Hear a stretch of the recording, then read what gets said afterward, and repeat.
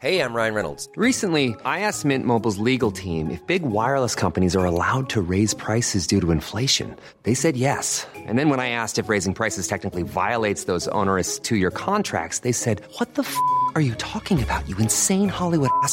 So to recap, we're cutting the price of Mint Unlimited from $30 a month to just $15 a month. Give it a try at mintmobile.com/switch. $45 up front for 3 months plus taxes and fees. Promo rate for new customers for limited time. Unlimited more than 40 gigabytes per month. Slows full terms at mintmobile.com. Mom deserves better than a drugstore card. This Mother's Day, surprise her with a truly special personalized card from Moonpig. Add your favorite photos, a heartfelt message, and we'll even mail it for you the same day, all for just $5. From mom to grandma, we have something to celebrate every mom in your life. Every mom deserves a Moonpig card. Get 50% off your first card at moonpig.com. Moonpig.com.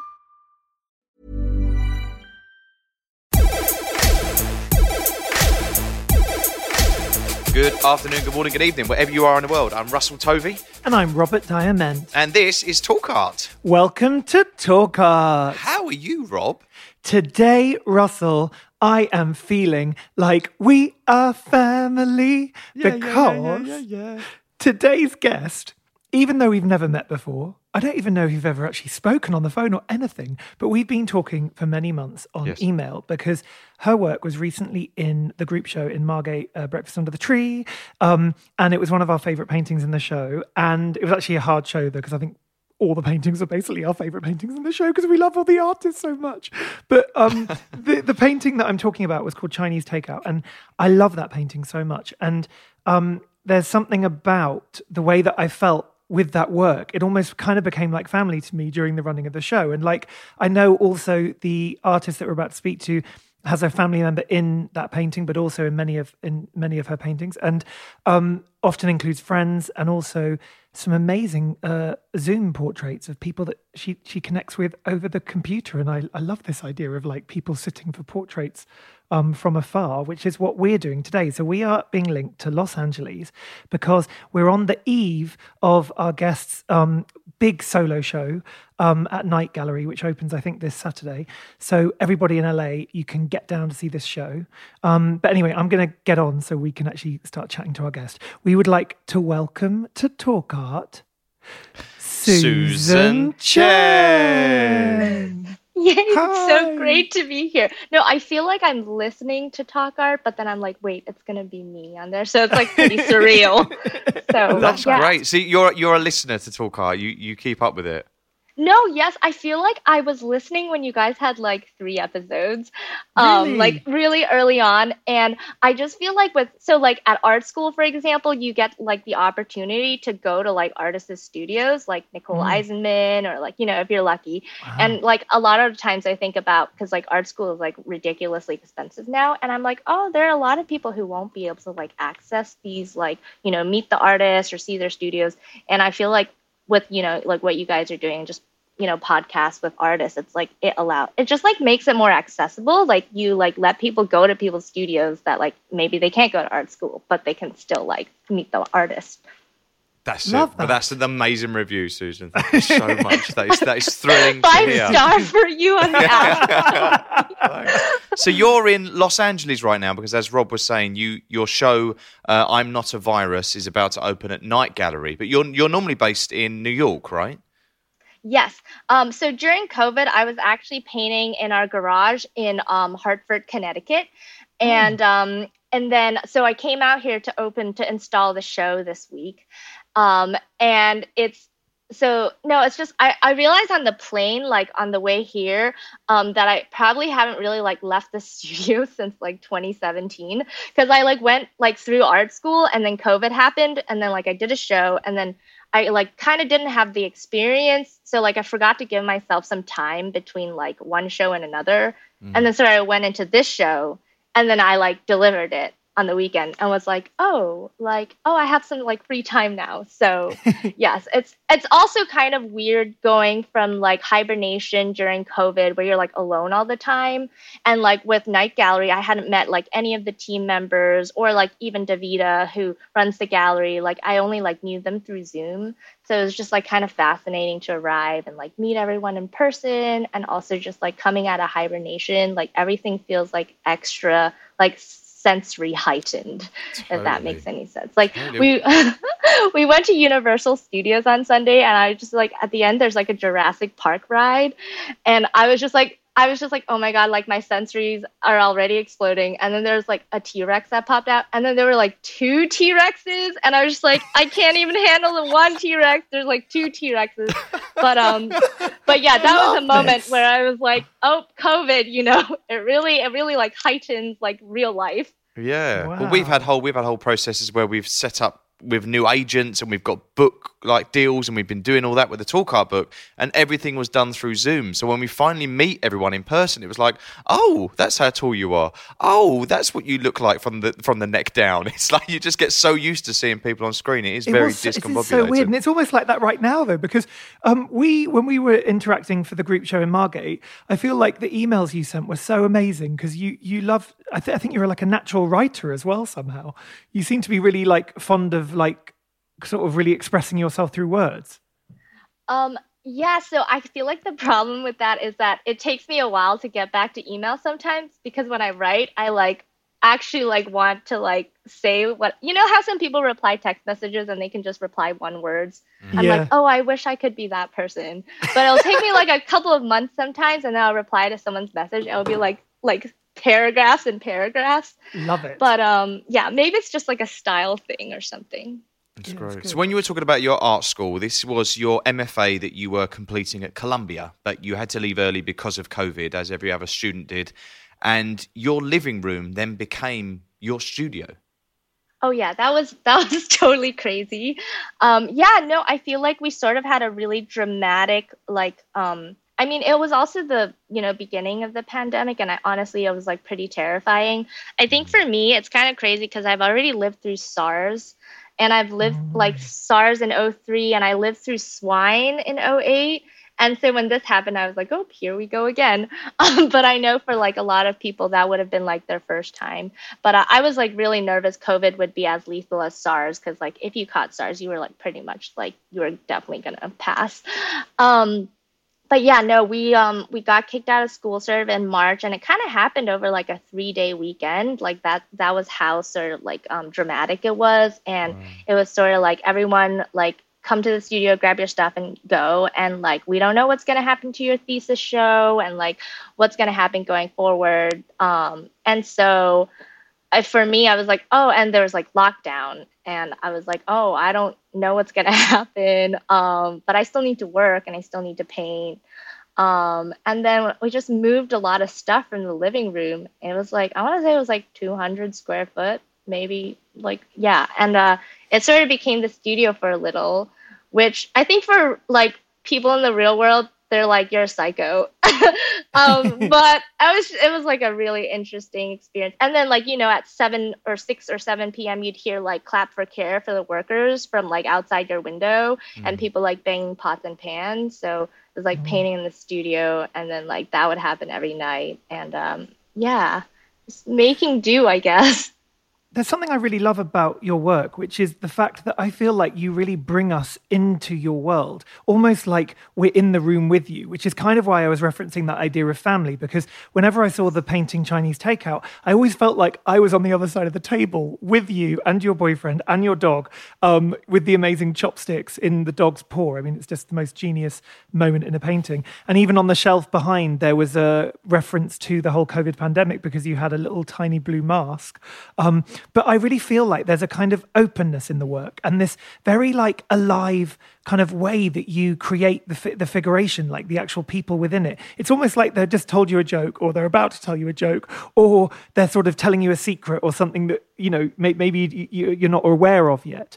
Is that something that you are aware of as a painter, or is it just like, is that just your style? Is that like an approach that you have, trying to kind of make them quite sort of animated in a way and alive? Well, first of all, that was very generous. I was like, it's really nice to hear about people like talk about your work. Um, I feel like, that's kind of hard. I don't think I think about the audience as much when I'm making the painting. I feel like for me, it's just like these little, like, I don't know, not like coincidence or like things happen. And I'm like, oh, this would make like a great painting. Like, we got like Chinese takeout one day and there were like these fortune cookies. And I just was like, oh, fortune cookies are so weird because like they're here everywhere. But then like in Asia, like you go to a restaurant and like no one will give you a fortune cookie. And then like I also just like remember reading about like the history of like the birth of the fortune cookie and like one of the like I want to say one of the first like Chicago World's Fairs, when they had like a Chinese pavilion in like Chicago, and that was sort of like that was more like an exotic perspective, being like, oh, look, this is like what Asia looks like from the outside. But no, I don't know. I sometimes feel like the paintings are a bit like Alice in Wonderland-y. It's got that sort of, I don't know, maybe a little like childish, maybe like too cute sometimes or something. But Never yeah, too I feel cute. like that doesn't, yeah. I don't know if that answers your question. What Rob's saying, Rob's take from it, I find they feel quite uncomfortable at times, the characters. They feel that they're sat there and they look quite vulnerable. They're in strong stances, but they, to me, feel like they're... And I guess it's because you have a lot of strangers sit for you. There is like a vulnerability and an awkwardness that they have. And your characters, the figures, do carry this through. Yeah, well, I don't know. I feel like painting is sort of like a lie that like tells the truth. And like, so when you first look at it, it's just like, I don't know, you're like, oh, some things are like made up or whatever. But then like, if you look closer, you're like, it's like, I don't know, maybe some artists are better at it, but I'm really bad at like hiding. Or it's just kind of like, or like I'm an overshare. Actually, someone in college once gave me like the Little Miss Overshare book for my birthday. And I was like, should I be offended? But yeah, vulnerability. I think, well, working with sitters, I think because you're placed in a position where it's like all about you, it does start to feel performative. And sometimes I feel like when you're putting someone on the spot, like they can't, it's like awkward and it kind of forces you to sort of like make confessions. Yeah, well, it's like therapy, isn't it? I guess when you're with a sitter. No, for sure, totally. I think something that I find difficult is that when I talk to all the sitters, because I'm not a trained therapist, so then I really do wake up a lot of mornings and I'm like, I wonder what this person's doing. I wonder how this person is feeling. And just like learning, like going, because like the list has started to build up of all the people that I've worked with. Yeah. And just learning that like going forward, like you can't be everyone's friend. Otherwise it kind of just like, it's like you can only give so much of yourself. But yeah, that's like a new thing that I'm like figuring out how to like go about. But what I love though is that you are allowing this vulnerability and awkwardness to come through in the painting when you're talking to your sitters, but also you're talking about you're sharing stories. So much of the background, your works always feel so coded. There's so many things in there that you might understand, you might not understand, you'll get, but it's all very autobiographical. But when you are with your sitters, the background is telling the story, the landscapes, which actually was how you started painting was landscapes, right? But the landscapes that appear in the background of your works come from stories that these strangers, these sitters have told you that you then allow to become part of these works. Yeah, totally. Yeah, so for like an example, I would think of maybe as I did this painting of a policeman in my current show, and he's an Asian cop who lives in like upstate New York. And when we're on Zoom, I start like painting his face, and he like tells me stories. And then like through Zoom, I find out that he's a night officer, and he works like the 11 p.m. to like 8 a.m. shift. And so then the painting in my mind initially is like a daytime painting, something like switches into a nighttime painting. And then, then I learned that he's the only officer who's allowed to ride his like a motorbike, and he's like super proud of that. and then suddenly like a bike becomes part of the story, and then they start sharing images of like where they work, and he's like, this is the police station, and like, this is like the entrance and stuff. And then so like slowly over Zoom, like all these things start to come together. But the difficult, or like it's actually quite anxious, because when you first start, I have no idea like what to expect, and you just like don't know what's going to happen. I mean, even with like, there's a painting in here of this girl who's like wearing a beauty pageant sash, and when I first like met her, I had no idea that like apparently there's like Asian beauty pageants in every state in the United States, like. And I was like, and they all run for like Miss Asian America. And that was like something I had no idea. And so then I was like talking to her, like I always like start by painting their face, and I'm like, I don't know what's going to happen to the painting. And then I learned that like these pageants are things that she goes to. And like, I was like, hey, like, would you ever participate in one? And she's like, oh, I'm actually like not in the age range. Like I'm no longer eligible. I think it's like 16 to like 20-year-olds or something. Wow. And then I just like kind of noticed from conversation, like there was like this desire of like wanting to be in one, because if you go to so many, as a spectator, and then she became like a beauty pageant queen, like in the painting. And so, yeah, there's a lot of like going with the flow. Has she seen the painting? Yeah. You know what? I feel like actually this is on my to-do list this week, where I like send all the sitters their painting images. I've been meaning to do that sooner, but it's just been so hectic on my end. So I think a lot of sitters are like seeing their paintings for the first time because like the show just opened. And yeah, some people like have been sending me like freak out text or something. But I did have like one sitter, he was a nurse, he's a COVID nurse. And he actually like flew all the way to LA to see the show. And I was kind of I was a little mind blown by that when I like met him in person at the opening. Was he pleased? Is he happy? Yeah, no, I think, it's just like the whole thing is like a bizarre, like, cause like you're a stranger and you sit on Zoom for 3 or 4 hours with another stranger. And then you come to an art show. So I think for some people, it's just like a total like crazy experience that they're a part of. Cool. I love that. How do you find them? How do you find these sitters? Because I've read that there's certain forums you go on. There's a Facebook group called Subtle Asian Traits, which has its private group, 1.9 million followers that are all on forums, and they're talking about different issues. How these places you access? Is there the rules you set for yourself of where you can find your sitters? Yeah, honestly, I just feel like I'm a little bit of a cyber stalker at this point. I don't know. There's a lot of things that happen. Actually, no. So I feel like my Facebook, like when you're constantly looking at particular themes, your Facebook starts to generate. And so I think my Facebook is extremely biased right now. Like, I think I clicked on like a couple of like feminist articles, and now it thinks like I'm just like only interested in like Asian Americans and like feminism or something. And so sometimes I have to log on someone else's like Facebook or Instagram just to see stuff that isn't like super like streamlined into like a little box corner. So I actually get recommended like a lot of like different groups to join just because my Facebook is so like it became like so specific algorithmically. Yes. But I mean, some Facebook groups that I have, sort of found sitters from include things like, I remember when COVID first started, like there was this thing that people were doing online where you could like adopt a nurse, and like a nurse would like post on Facebook like 5 things they wanted on Amazon, and then like you could like be like, oh, I'll adopt you, I'll send you 5 things. And so that was how like I got in touch with like a nurse who was working during COVID. I was like, oh, you could adopt a nurse, like people were. What did she want? What did she want of Amazon? What did you get her? No, so like people would like, I don't know, they wanted things like, I don't know, like an apron or just like gifts, basically. Yeah. And gifts. Yeah, right. Yeah. Or like, when I made the bubble tea painting, I joined like a Facebook group called like Boba Tea Lovers.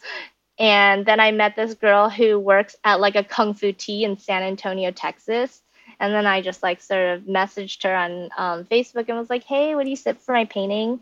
I think timing is also something, you know, like I think because a lot of people were trapped at home, like this sort of gave them something to do. I feel like if we weren't at a time where we're all trapped at home, this show probably would have been difficult to like happen, you know, like painting over Zoom. And then like, I don't know, like I also like Googled like sort of like I remember reading about like Asian, like they were forming like these Asian police cop groups because like the hate crimes had gotten so bad.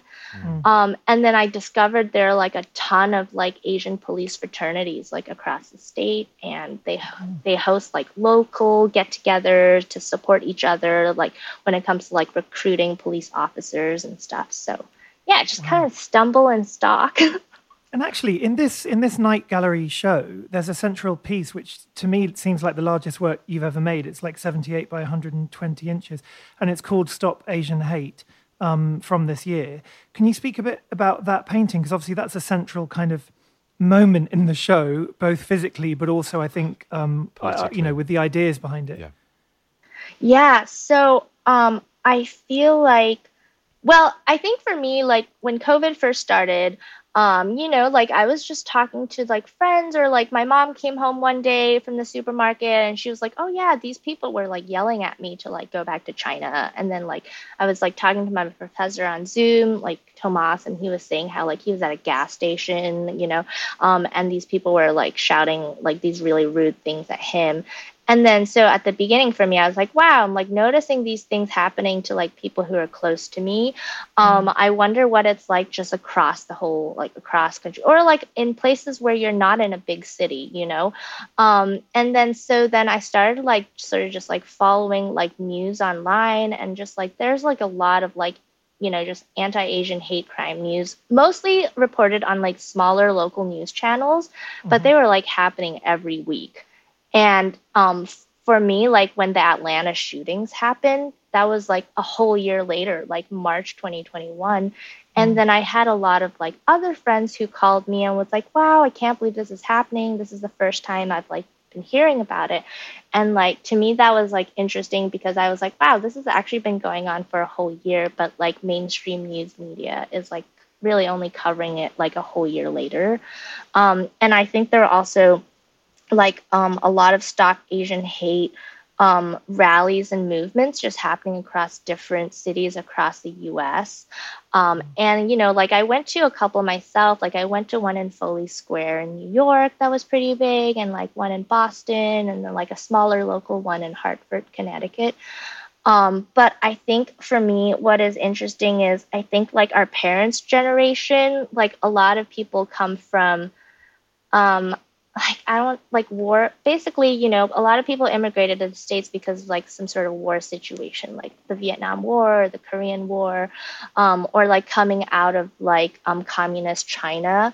And so like the parents' generation, like no one wants to like speak up, you know, against racism. And I think a lot of people like live, you know, like just daily lives encounter it. Just Yeah. Terrific. And so I think, yeah, the rallies were interesting for me because it was like a whole new, like the demographics were so specific. It's like young people and like millennials and Gen Z.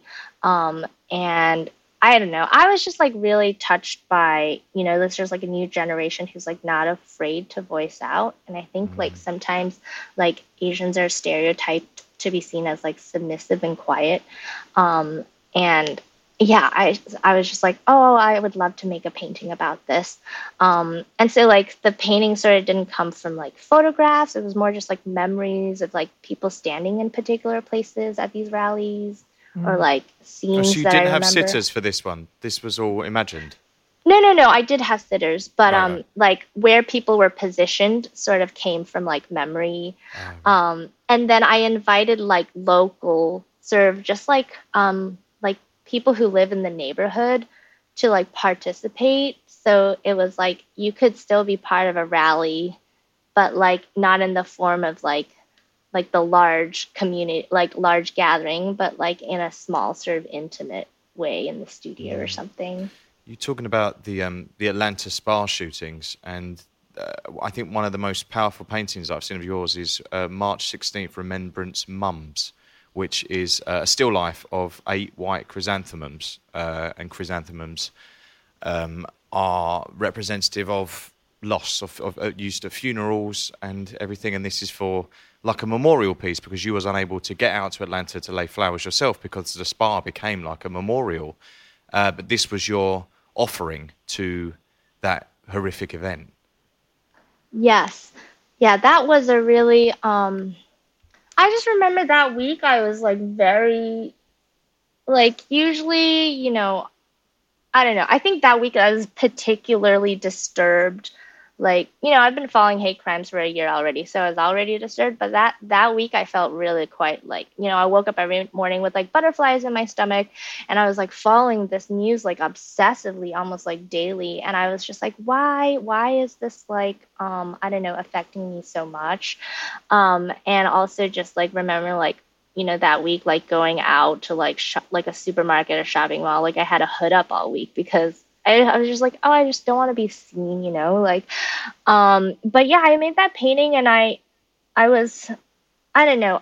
Yeah, I ended up like donating all the proceeds of that painting to the victims. And, yeah, I don't know. It's just kind of a hard painting to talk about, but I'm not really like, I feel like I haven't even like totally processed it in a weird way, but I just wanted to do something. No, like it's incredible. That's why I highlight it. It's incredible, and I think it's the title, the fact that they're chrysanthemums, and it's mums for short, and most of the victims were mothers, and it's a really powerful piece. So, but it's a sensitive, yeah. Yeah. Also, tough. as a It's tough to painting, I talk think about. it's a beautiful composition. That Yeah. painting, I love the notepad on the table. I think it's just the whole perspective of it. You know, just as an artwork, it's a really beautiful work. Can we talk a bit about this idea of the self-portrait, because that's another theme that recurs within your practice in recent times, including a kind of nude self-portrait that you did, which I loved the commentary on Instagram, which you were talking about the awkwardness and the kind of cringe-making nature of painting yourself. Yeah. So I just think it's, it's funny because in like history of painting, there's so many nude women, but it's like mostly painted by men, and so they're really like elevated in this really beautiful, idealistic way. And for some reason, I thought when I painted myself, I would feel that way too. Like, oh, like you know, you'd be like, you can like make yourself really beautiful. But I was actually inspired by, so like across from our window, like in our apartment, there's like this old man who like is pretty much always naked all the time. And like you would really like see him go to the bathroom. And I'm just like, well, it's COVID. He's naked all the time. Like, I don't think it matters if he sees me naked all the time. But I think there was like a day where I just like waved at him from the window and he like waved back. And you were both naked at this point? Yeah, totally. It was hilarious. And this is like an old man. Like I want to say he's like in his like 70s or 80s. Oh. But he clearly does not care because he's pretty much like naked all the time. But yeah, so I just like, I was like in my living room. It's like locked down, it's like naked, there's like a mirror. But I just remember when I was like painting myself, I was like, oh, I didn't know I had like moles there, you know? And then I was like, wait, is this a tick? And then I was like picking at it. And I was like, oh no, just kidding. It's actually a mole. Is this a tick? Yeah. And you've been in lockdown for how long? It's been sucking on your arm for like weeks and weeks. Totally. Or just like, I was like, oh, definitely quarantine 15, definitely gained some weight, you know? But I'm glad I did it. And I have like very conservative, like family members or just, just like a family who doesn't come from the art world. And I think they were just like really offended by this painting. They were like, you have to burn it. Like, no one can see this. Like it's embarrassing, blah, blah, blah. And like, I think all my uncles and aunts were like, oh, this is like tragic. Like, I can't believe you made this. But then I was like, no, this is going out into the world. I'm like pretty proud of it. It's amazing. So have your family seen your art? Has your family seen your art in person yet? This is kind of, well, actually that's kind of crazy. My mom is the only person who has seen my like work in person, just like, like from going to like a show at school and like or like this show. But most of my family, still live in Asia, and they come like, my parents came from like really poor families, and so like the art world is not like, it's just like such a big gap. Like I get people who ask me, especially like I get a lot of sitters who ask me, it's like, oh, do I have to, like, how much is it to come to your show? Like they think you have to pay like an admission ticket, and you're like, oh no, it's free. And they're like, it's free. And I'm like, yeah, just like show up. So then you realize like what a big disconnect there is. But no, my family has not seen my paintings in person yet, except for my mom, probably my sister. But I'm going to be painting for a long time. So there will be an opportunity. Do they understand the concept of your success? Because now you have like a wait list for your work, and there's a high demand, and you're being reviewed in like the New York Times, and lots of people are talking about you. Do they understand that, how exciting that is? No, I think, and I think that's actually a good thing. Like, I remember like one time I told them, I was like, hey, Jerry Saltz like posted about me on his Instagram, and they're just like, who's that? And I'm just like, that's cool. Yeah. No, it keeps you down to earth. It's good. Yeah, totally. And also I'm like learning a lot of like, just like a lot of things too, just like, I don't know, like going through this, or, like the wait list thing. Like I was like, I don't really understand how this works. Like that kind of thing. So I'm just like learning a lot of new things as I go along about like, I don't know, art world hierarchies. And also for me, it's like, I feel like knowledge is power. And right now I'm kind of like lacking. So sometimes I like don't even know like how to like go about things. But again, like I'm going to be hopefully doing this for a long time. So, picking up as we go on. And also, I think it follows that theme I was talking about in the introduction about family, because I think the art world and your artist friends, and also the galleries that you connect with and are working with, are kind of there to support you too. And I love this idea of family, because particularly in your work, the way you kind of take us as viewers, like on a journey with you, because, we have the painting of you on your graduation, you know what I mean? Like all the way through to like you in your kitchen or bathroom, I'm not sure, but I think it's your kitchen where you have the cucumber on your eye, and you're talking about mental health and all these kind of very personal topics. But I'm really love that idea that it's almost like we're all kind of growing together, like through your paintings or something. Yeah, no, that's nice. I mean, I feel like paintings are like diaries too, like I'm just like even working with sitters, it's like, oh, I met this person today and I learned this about them, and just like, oh, this is what happened in my week this week.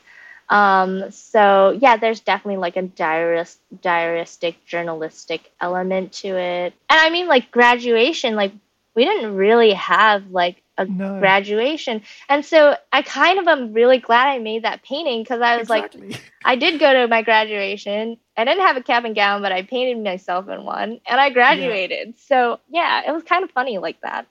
Yeah, no, it's brilliant. I love the energy in your works, Susan, because they have this.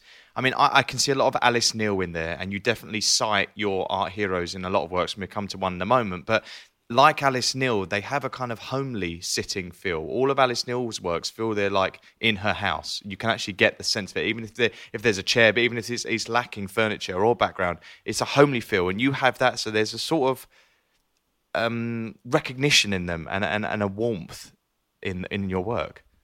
Yeah, I don't know if you guys got to see it, but Alice Neel did have an exhibition at the Met, like this summer. I think it might still be up. I'm actually not sure. But it was really great to get to see her work in person, and that homely feel. Like when I was at the show, I was like, you're right. You can really like, it feels like we were just in your living room, because you can like smell it from the paintings. Yeah. I think that's, something I remember reading about Alice Neel, which I thought was like really interesting, was that like, in order to get to her studio, like her sitters would have to walk through her kids' bedrooms in order to get to the studio. Yes. And so I think her kids were a little bit traumatized, because just like growing up, all these people were like coming in and out, or like she'd make them sit for her naked, but they were like, like old, like they were like 17 or 15 or something. But yes, homely feel. No, I'm glad that is coming across in some way. Yeah. But your art heroes are again cited in a lot of your works, and there's an amazing painting. You referenced Jerry Saltz. You're actually reading Jerry Saltz's book, How to Be an Artist. It's a painting that you did in 2020 called Streetcars of Desires, and it's you sat there on what looks like a rug, but it's like a little pink island, and you're reading this book, but in the background, in the window, there's all these like train carts, and in the front there's a train cart, but on each of the carts is an artist's name who is one of your heroes.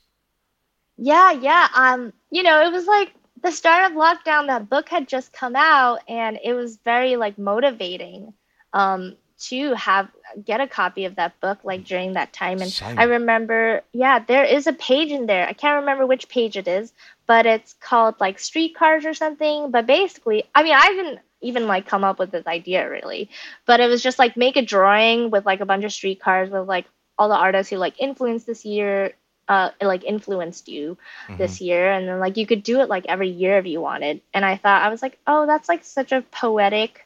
It's like, I don't know, like in the studio, like one of my favorite quotes is this Philip Guston quote, and it's basically like when you're in the studio, like you have all these people around you, including like all the people who influence you, and they're always like whispering at your ear or whatever. And then, but like if you're really painting, like all these people kind of like go away, like they leave the room.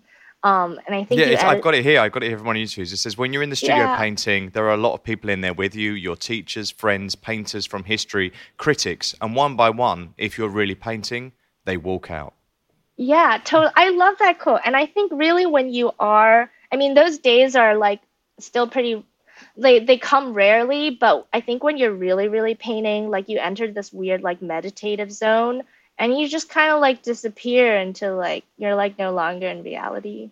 And I think the best paintings come when you're like in that place. And the problem with working with sitters is that you can't be in that place. You can't go to trance, because you're communicating, because you're performing with them to get information and to keep them like alert and everything. Totally. So like there are times where I'm like, oh, I wonder, like this painting is probably not the best painting can ever be, because you're like never actually in that zone. Wow. So the big breakthrough for you though was you went to see an artist's exhibition in Bilbao at the Guggenheim that changed everything for you. Totally. Yes. I don't know, like I said, I have like kind of traditional parents. They were like, we didn't like pay all this money to send you to an Ivy League school so that you could be an artist and like make drawings. And then so like in junior year of college, I like had gone to Bilbao. It was like a study trip, like sort of like a, you know, like off semester study trip. And I remember seeing like David Hockney's like the super large landscapes, you know, the ones that you can like walk into. And I was just like totally mind blown. And then after that, I was like, oh, I'm gonna double major. I'm gonna do painting. I'm gonna like make it all happen, you know? But yeah, no, that show totally changed my life. And I think that's why like painters should, you know, like I think paintings have the ability to do that, you know? Like totally change someone's life. But you started with landscapes after that. That's how the painting happened, and then went on to portraiture. Yeah, totally. Yes. I guess landscapes, it's just like, it's kind of got that Alice in Wonderland thing again, you know, you like can go wherever you want to go. And I feel like for me, it's like these journeys, or like, you know, the kids who like go to Narnia and they like go through all this craziness. And then when they come out, they're like a different person, but then like where they end up is exactly where they started. And I feel like Alice in Wonderland is that. I feel like Dr. Seuss is kind of like that. And yeah, it's like you go through these landscape paintings, and then when you come out, you're like basically in your studio, like you haven't left, but like your perspective is a little different. It's kind of like a portal into another reality that is your reality. That's kind of full on. Yeah. Ryan Reynolds here from Mint Mobile. With the price of just about everything going up during inflation, we thought we'd bring our prices down. So to help us, we brought in a reverse auctioneer, which is apparently a thing.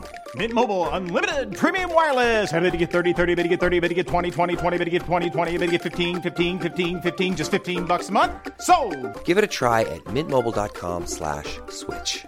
$45 up front for 3 months plus taxes and fees. Promo rate for new customers for limited time. Unlimited more than 40 gigabytes per month. Slows full terms at mintmobile.com.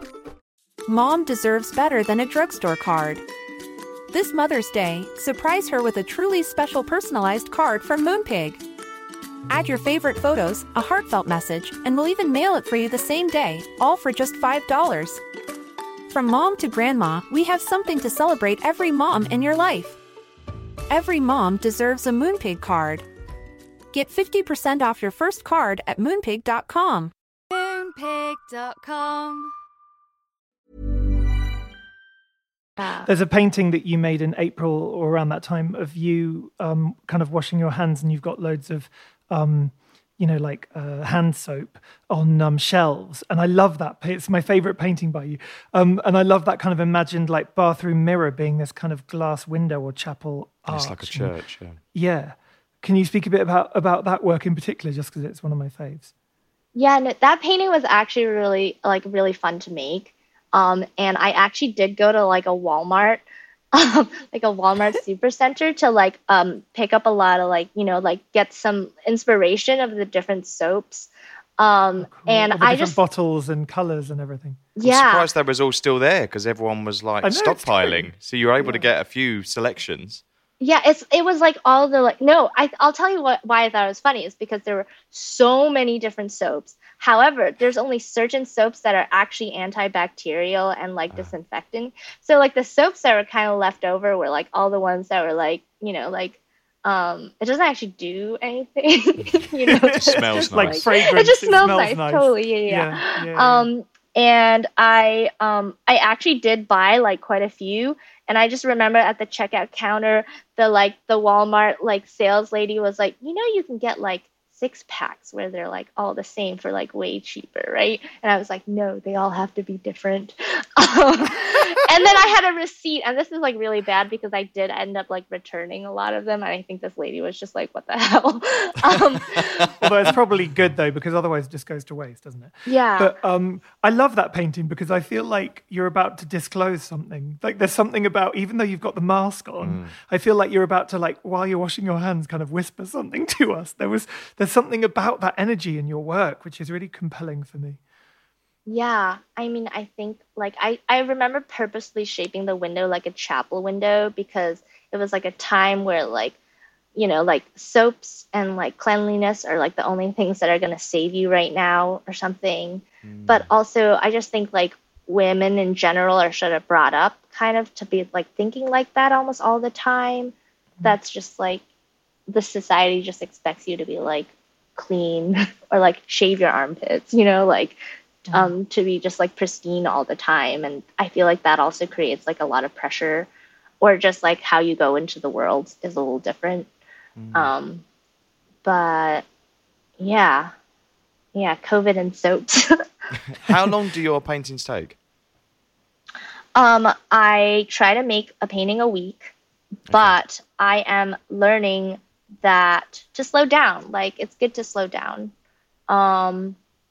And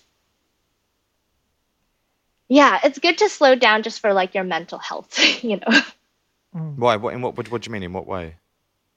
I think for me, there's some artists who will spend a whole year on a painting, but they'll work on multiple paintings at a time. I feel the way I work is just I just one painting after. It just feels like diary pages. And actually working slow is counterintuitive to me.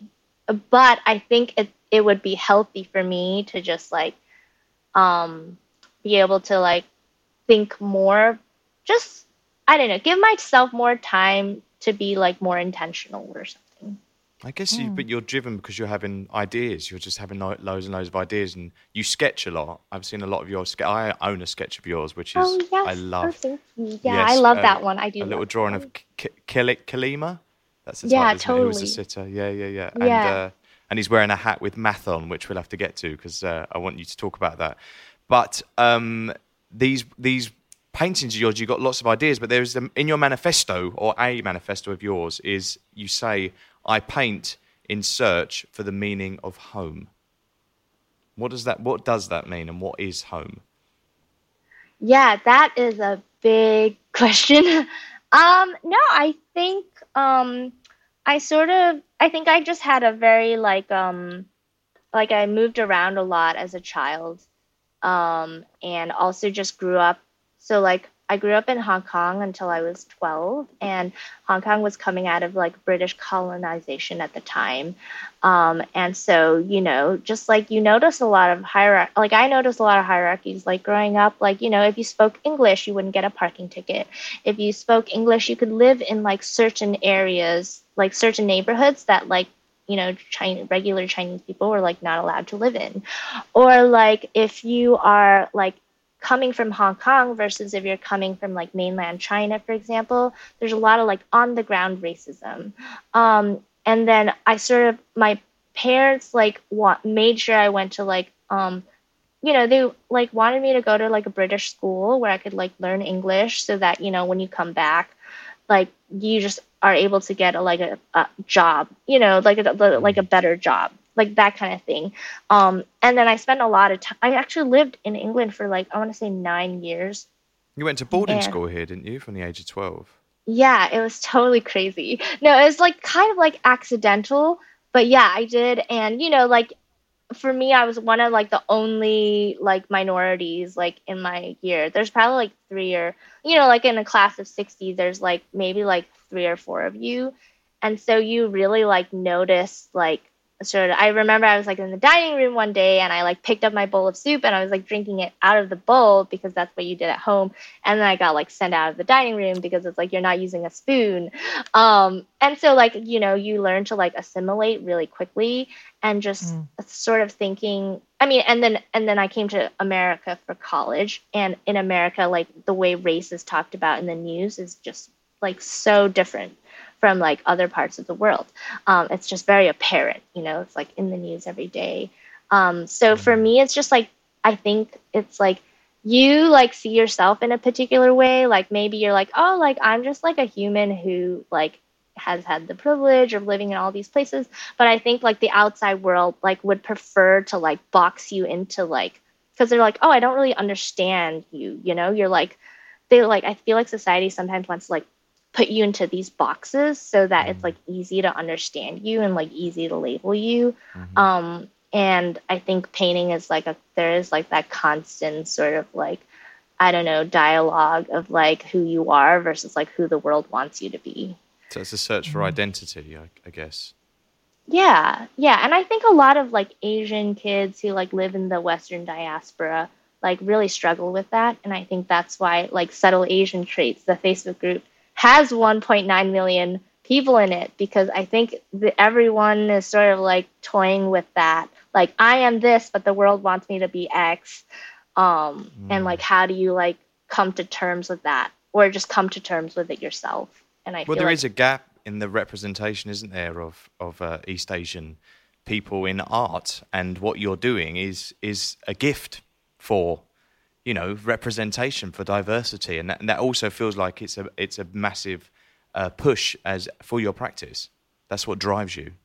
Yeah, totally. And I think just like going forward, like international, like you see how fast COVID spread and like international travel, and I think the world is just going to become like more and more sort of like integrated, you know, like even just like racially. Like I remember like I think it was National Geographic like came out with a cover of like what America will look like in 2050, and like it's like everyone's like mixed race or something. So yeah, I think it's an interesting time to be alive. Totally. You know, I was thinking last night, I actually posted a picture on my Instagram of Frida Kahlo's painting where she'd cut all her hair off after having broken up with Diego Rivera. And you see kind of like scissors in her hand and all the bits of hair kind of on the floor around her. And I'd been looking at some of your work, and there's the painting that's in the new show called I Am Not the Kung Flu. And for me, what really excites me is that I feel like art has the power. You know, you as an artist can make these images that are so relevant to that moment in time politically. And Can you talk a bit about that painting? Because I know that was kind of inspired by numerous experiences of kind of Asian hate and racism that were experienced not just by you necessarily, but also through the sitters that you were speaking to. So those kind of communications. Because I think it's a really good thing for people to remember the power of painting in this way for social change. Yeah, so I was reading, just online how there was this uptick of like Asian Americans buying guns to protect themselves. And like I remember in a Facebook group, I saw this post that this lady made, which at first like you're like, that's kind of funny, of just like all these things that you could buy to protect yourself. And you're like, and it's just like pepper gel, pepper spray, like all these personal alarms, like bear spray. And when I first saw the post, I was like, that's pretty funny. But then you see there's like hundreds of comments, and like you click on it and people are like actually buying these things or sharing like what they've bought and like where to get on sale items for some of these. And then like Googling on Amazon or being on Amazon, I was like, I remember like there was like a bestseller and it was like a small handgun. And I don't know if it was like a real handgun or like some sort of like BB, like, a pretty powerful gun. But I remember seeing like there was like 20,000 5-star reviews and it was only like $66. And I was like, wow, you can like buy a gun like on Amazon and get it primed to your house in 2 days now. It's like one of those, and then just like reading like sort of, it kind of felt like a survey of like what people were buying during this time because they were like so afraid of like being assaulted, whether it's like actually being assaulted, living in neighborhoods that have high crimes or like personal paranoia. And so I wanted to make a painting about that. And also just like because I was living in Connecticut at the time, I actually had like 3 friends. They were like, hey, is it okay if I get this like pocket knife sent to your address? Because like it's illegal to get it sent in like Massachusetts or New York, but it's like not illegal in Connecticut. So then like I remember like just like opening my mailbox and I like got like a knife like mailed to me. I was just like, wow, I got like knives mailed to me during this time. It's kind of crazy. Yeah, so I wanted to make a painting sort of like documenting like some of the things that Asian Americans were buying at this time. And one of the things I stumbled upon that I thought was interesting was like there were people who were buying like these feng shui mirrors. It like deflects bad energy. You put it in your front door, don't you? Is it that? Yeah. And I was like, oh, like people are, it's just like a cultural, like it's just fascinating. You're like, oh, this is something that people are also buying, and then it was the last painting I made in the show, and I wanted to add the Zoom buttons because I felt like that was how I was like interacting with most of my sitters. I think people can spend a lot of time in front of your paintings because there's lots of things to decipher and unravel, and it reminds me who is also your contemporary from Colombia, which is a former Talk Art guest, and was also in the show in Margate, Breakfast Under the Tree, which I curated, called Oscar Yee Ho, and you're really good friends. And the elements in his work is that it makes you spend a lot of time in it because there's lots of codes in there, there's lots of messages, things that he wants you to understand, things that he's not interested in you understanding there for him. And I feel like it's the same. There are the same elements in your work that you follow those themes. Yeah, no. Okay, so Oscar and I are in this residency right now called Silver Art Project. I haven't seen him yet, but I'm sure I'll run into him very soon. But we did take this painting class together when we were at Columbia with Michael Berryhill. So I don't know if you know Michael Berryhill's paintings, but if you see his paintings, you can see like the resemblance coming from like Oscar's paintings too, like in a really great way. Okay. But no, he's great. He's like I think it's very like it's difficult to be an artist like at a young age, and I think he's really like like acing it, so there's a lot of respect. Yeah, totally symbolism. I don't know. I feel like it may have happened like by accident, but yeah. You mentioned that residency that you're a part of, which is in the World Trade kind of complex. Can you speak a bit about how important having people believe in you when you're emerging like you are? Because, for example, you also had the Hopper Prize not long ago, and you've kind of had moments where people have kind of said, we think you're great. Keep going. Keep doing what you're doing. How important has that been for you, that kind of encouragement? I think it's I feel very lucky, and I'm very grateful. I feel very lucky. I think the part where I notice it makes a huge difference for me is when I approach sitters, they'll be like, oh, like you're being like sort of like, I don't want to say like backed, but then people are more like, it's just like easier for them to be like, yeah, I would love to be painted by you. And so I think having those supporters has been really great for like allowing me to paint or like work with people that I want to, that might, like maybe like if I didn't have the sort of support, like people would not be as interested or something. I think also though, being a sitter must be quite a vulnerable thing in itself. A Yeah. bit like you're making yourself vulnerable when you're painting yourself. For them, it's probably quite a scary thing, particularly if you're talking about, political issues, personal issues, all of these things. So I think maybe to almost be legit, you know what I mean? To be like validated by some kind of art system or what have you. Maybe it does just give people more confidence. Totally. Yeah. Like, for example, like in the fall, I'm working with a nonprofit organization called Apex for Youth. And where it's a program where they connect like sort of adult mentors with like middle school, high school Asian students who come from low income families. And I feel like a project like that, like I definitely was only, I won't say like I was only able to get it, but I was able to like do something like that because like I had so much support from, like other sort of like people or organization institutions. But I think it's very hard to be an artist. So especially like a young artist, and to be able to like do this full time is pretty surreal. So yeah, no, I'm very grateful for the support. It's like, I think it is very important. Yeah, totally. That support has to be there for emerging artists. Can we just talk about materials quickly? You paint on canvas. Yes. Do you buy it, stretch it yourself? Is it primed? I used to like cut the wood and build all my canvases by myself, stretch them and everything. I don't do that anymore because it's quite like hard on your hands and stuff.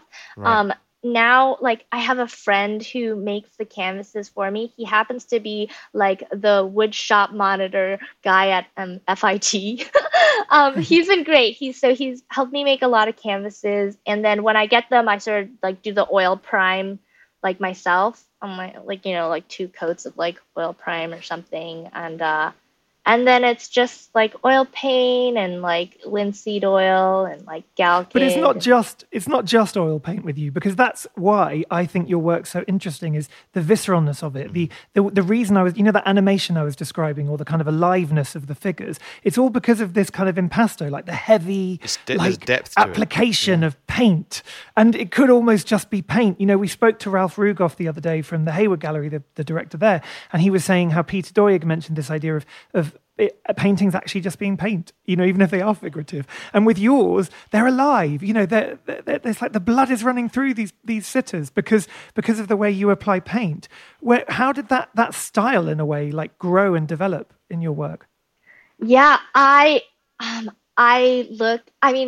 so one of those artists that like whenever I go to see it, I'm just like totally mind blown. Like Talar, I spend a lot of time just like up close in front of Talar paintings, being like, how does he get them so thick and so luscious and so shiny? Like that's not varnish. That's like something he's like doing to the paint. And Dana Schutz also has a way of making her paints like really, really thick. And that's kind of like where I want to go. But I am still sort of like figuring it out. It's like a science experiment. Like you have to keep playing around. And honestly, I'm like not there yet. I'm like not even close. And that's like something I want to go, like I need to like keep sort of like exploring, like how do they do that?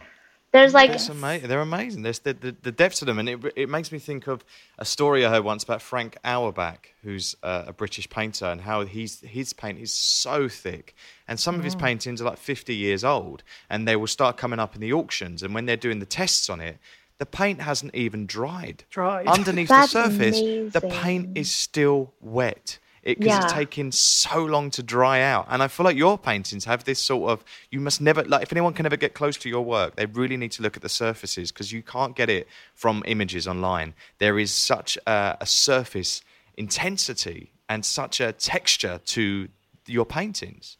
And a joy within it, I think. There's like this passion within it. So even if your self-portraits as one theme might be introspective and might have a kind of tension to them or an intensity, I think there's still a vibrant joy in them, because you can see how much you love painting.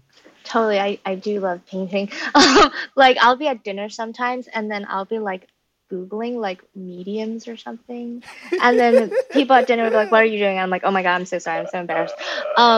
But yeah, no, I guess like who's the other artist? Mark Grotjen. I don't think I'm pronouncing. Yeah. You know how he uses like cake? He uses these like cake tips to like do some of his paintings. But I do love thick paintings. Actually, I'm kind of frustrated because I feel like a lot of times when I'm making the paintings, they're very like shiny and very thick. And then what happens like over time is the painting dries and the turpentine kind of leaves, and things actually like deflate a little and look really matte.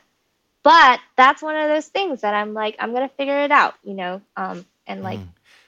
What's it like for you now when a work sells? So like the work that was in Margate has now gone to a collector, and then you don't get to see it again, in the near future. How are you dealing with that? The kind of way the studio is maybe becoming emptier faster than it would have done before. That's really interesting. No one's really asked me that. I actually am not as attached to my paintings as people might think. I actually, like with this show, I like was living with them for like 9 months, and by the end I was like, I just cannot look at these anymore. Like, if I literally during Insta, I was like, oh my god, I'm seeing these again, I'm literally gonna throw up. So I don't know. You're like, leave now. Yeah, I'm done. Totally. Go and do your thing in the world. Get out. Totally. Yeah, you've grown up. Get out. You've graduated. Yeah.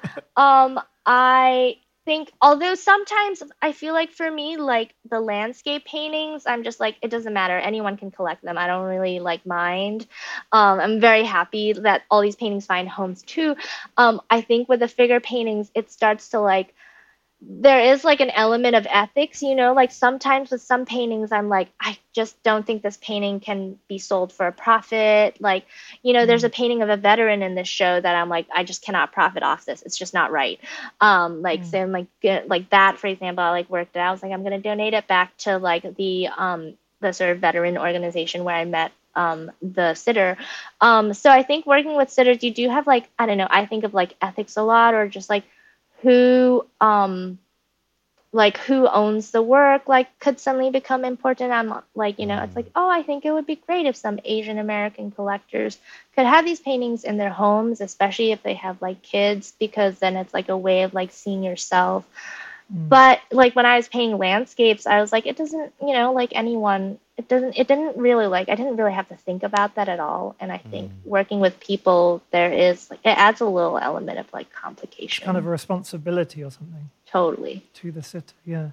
Well, I really recommend that everyone who doesn't know your work yet spend some time like looking into Susan's, not just the work itself, but also the kind of thoughts behind the work, because things like that, there's one that will obviously relate to Russell, but you did a painting of Tadashi, who ended up becoming an actor for like 9 years or something. And there's all these amazing kind of narratives that are so sort of rich, these passionate stories behind the work. Well, the Yang Gang is one that springs to mind, and that's what Kalima, the drawing I have, was a study for the Yang Gang, and they all have these hats with math written on. So Andrew Yang was a Democratic in the presidential race to become president, the first Asian American for like 50 years or something crazy, wasn't it?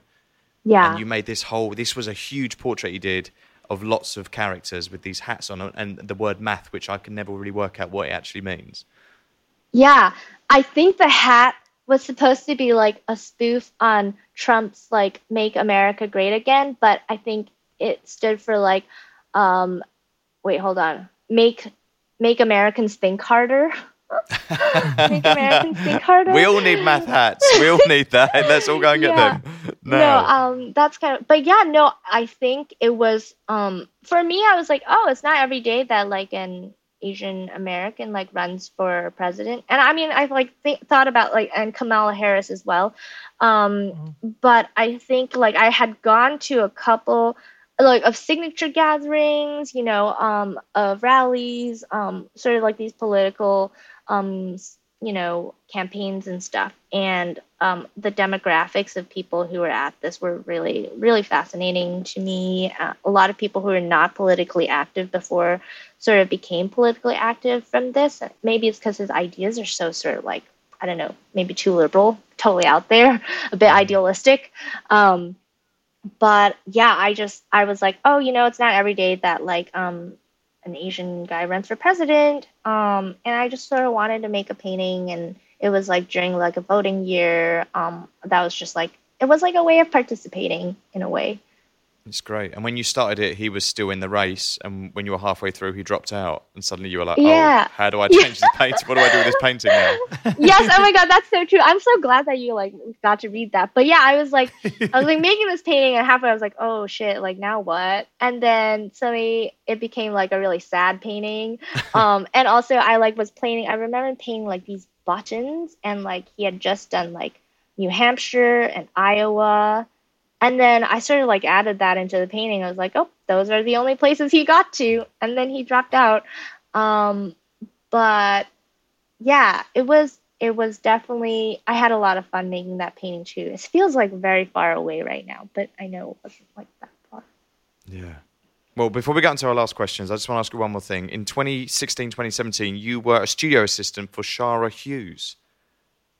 Yes, that was the year. I had a year where it was like right before I went to art school and after my first job out of college, where I spent the year working as an artist assistant, and I got to work for her, which I feel very, very grateful about, because, and also I got to work for like a couple of female artists who were at the Elizabeth Foundation for the Arts. I don't know if you know that. What's the Elizabeth? Yeah, I don't know that. They're like a residency in this building in Midtown. There's like 70 artists in the building. So it's, yeah, the only thing is it's in Manhattan. So like, you know, like you're like restricted size wise on like what you can work with. Right. But, I think definitely being in Shara's studio it totally like changed my life, because it was the first time I was seeing like, oh, this is like what it's like to be a working artist. And I was also just like very, like she would make like a painting a week, and like I was just like, how can someone make work that fast and so intuitively? It was also a very fun studio to work with because she works with so many different colors. Well, there's a Hockney vibe through her landscapes, aren't there? Yeah. And her studio was like not in a bad way. It was like pretty small, considering like the works she was making were so large. So I was like, oh, this, you know, like if she can make work in this space, it's like, you know, anyone should be able to make work in any space. You also witnessed her success as well, because when you first started, she was kind of selling, and then in the process, that was kind of her kickoff year. So you're witnessing an artist suddenly having a lot of attention and want of her works of art, and they're getting flipped all over the place at auction and stuff. So that must have been quite an interesting thing to observe. Yeah, I think when I first started, she had just done like the Marlboro show, and like, you know, it was like working with Rachel Uffner. And then it was like kind of crazy to be able to like go to the Whitney Biennial and be like, and then go to the studio like after that. And it definitely was different, you know.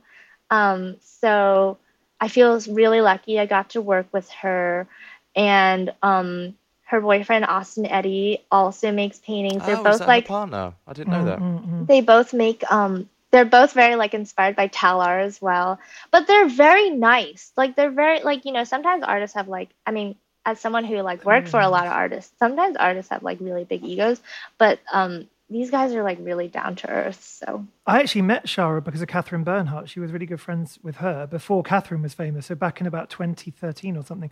And Austin and her both came to London to meet me, and we hung out. And then I went to Shara's studio when you must have been working there. No way. It was exactly that. It was exactly that time. 2016, 17. Carl Friedman and I went to visit her because we wanted to show her. And Rachel had a big kind of solo show at the time, I think, or just maybe closed or something. And it was a time where before she quite... Yes, Rachel Uffner, who's amazing. And it was just before she'd kind of, I think that show had sold out, and then everyone was getting interested in her. And I think we just caught her a bit late in a way, but I love her work. And it's interesting thinking about the color palette as well, because she's such an amazing colorist. You know, if you think of some of the more recent painters that we've spoken to, like Licia Scavage and Dorong Langberg, but actually Shara Hughes is a great colorist, and I think you are too. I think you have a natural kind of approach to the way that you choose color, you know, and it can really make you feel different emotions. You know, it's an interesting tool that in itself. Actually, it's funny. That reminds me, in my grad school interview with Gregory Amanoff, the painter, and Eliza Niesenbaum, I had submitted a portfolio of landscapes because that was what I was making at the time. And in my grad school interview, they're like, you realize your paintings look like almost identical to hers, right? Like you're basically copying her. And I was a bit apologetic about that. And I was like, and that's why I'm coming to grad school, because I need to get out, you know, totally. But find your own thing, totally, find your own voice and stuff. I guess that's the only danger about working as an artist assistant is your work could totally morph into their work because you see their work so much. Yeah, and it's working. It's people are getting it and appreciating it, and you're like, oh, okay. You know who also loves Talar is Rose Wiley. She cites Talar as someone that she really responds to. All right, so we ask all of our guests, as you know, as you've heard Talk Art from the beginning, you're the OG for us. Yes, we ask wait for it. The same questions. If What's your favorite color? And one painting's art heist. Yes. So go on. So what's your art heist? Any work of art in the world, what would it be and why? Okay, so I think it would have to be the Katharina van Hemmensen painting, you know, the self-portrait. She was a Flemish painter from the 1550s. Wow. And women were not allowed to be artists at the time. And so the only reason she was able to paint was because her dad taught her how to paint. And I don't even know if she was just if she was a hardcore painter, but I think that's one of the earliest self-portraits I've seen of a female self-portrait. It's pretty cool. And also I have to say another painting that I always come back to is Matisse's The Red Studio. I don't know if you know that one at the MoMA. Yeah, I do. Yeah. It's just this guy woke up one day and that decision to make a painting so flat and just all red. She's like, what? What were you smoking that day? You know? He's on your train, isn't he? He's on your Jerry Salt's train of artists that you feel connected to. His name is down there, as well as Eliza Nissenbaum is down there, and obviously Hockney and Bonnard. These are all artists that are really important to you. Totally. But hopefully they've left the room so that you can. Yes, hopefully your thing. You know who I am. Swept them all out. Yeah. Recently, I've become really obsessed with John Bratby. He's an English painter. Oh right. Oh my God! Yes. Yeah. I know. He's kind of almost like kitchen sink, isn't he? Yeah.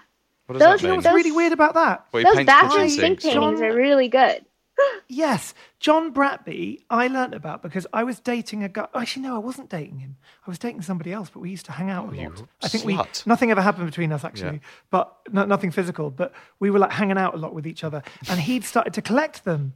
And that's why I know these works really well. I learnt about them in the kind of mid-2000s. Yeah. They're amazing, John Bratby. Yeah, I have yet to see them in person, but I have 5 of his books. And I'm I need to go to London or somewhere. I need to find these works, you know. Oh, wow. I'm going to look this up. And they were quite inexpensive 15 years ago.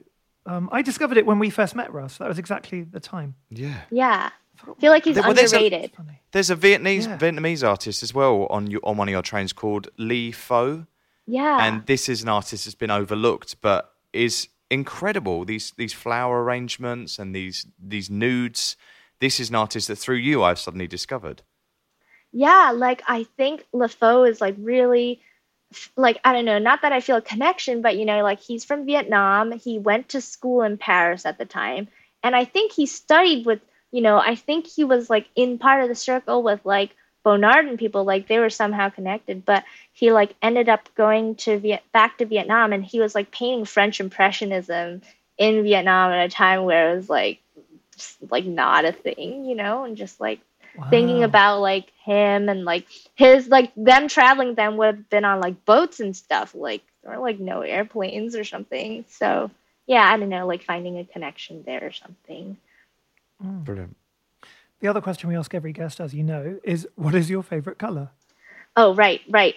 You know, I think I hit like COVID rock bottom when I bought a pair of like glitter Crocs, like these silver glitter Crocs. And I literally were wearing them every single day while I was making the show. So I don't know, some sort of like silver glitter maybe. You still got them? You still wear them? I do. I still wear them. Now I'm just like, I used to be like, you're not going to catch me dead in Crocs ever. And now I just run around in these glitter Crocs all day. They're really comfortable, aren't they? They're so comfortable. They are very comfortable. I think also there's something about COVID that made everyone want to wear glitter. Yes, totally. You know what I mean? Like, or dress this. bright. I feel like every time I go out now and it's someone's birthday or something, everyone's like really dressing up. Yeah, you know what I mean? totally.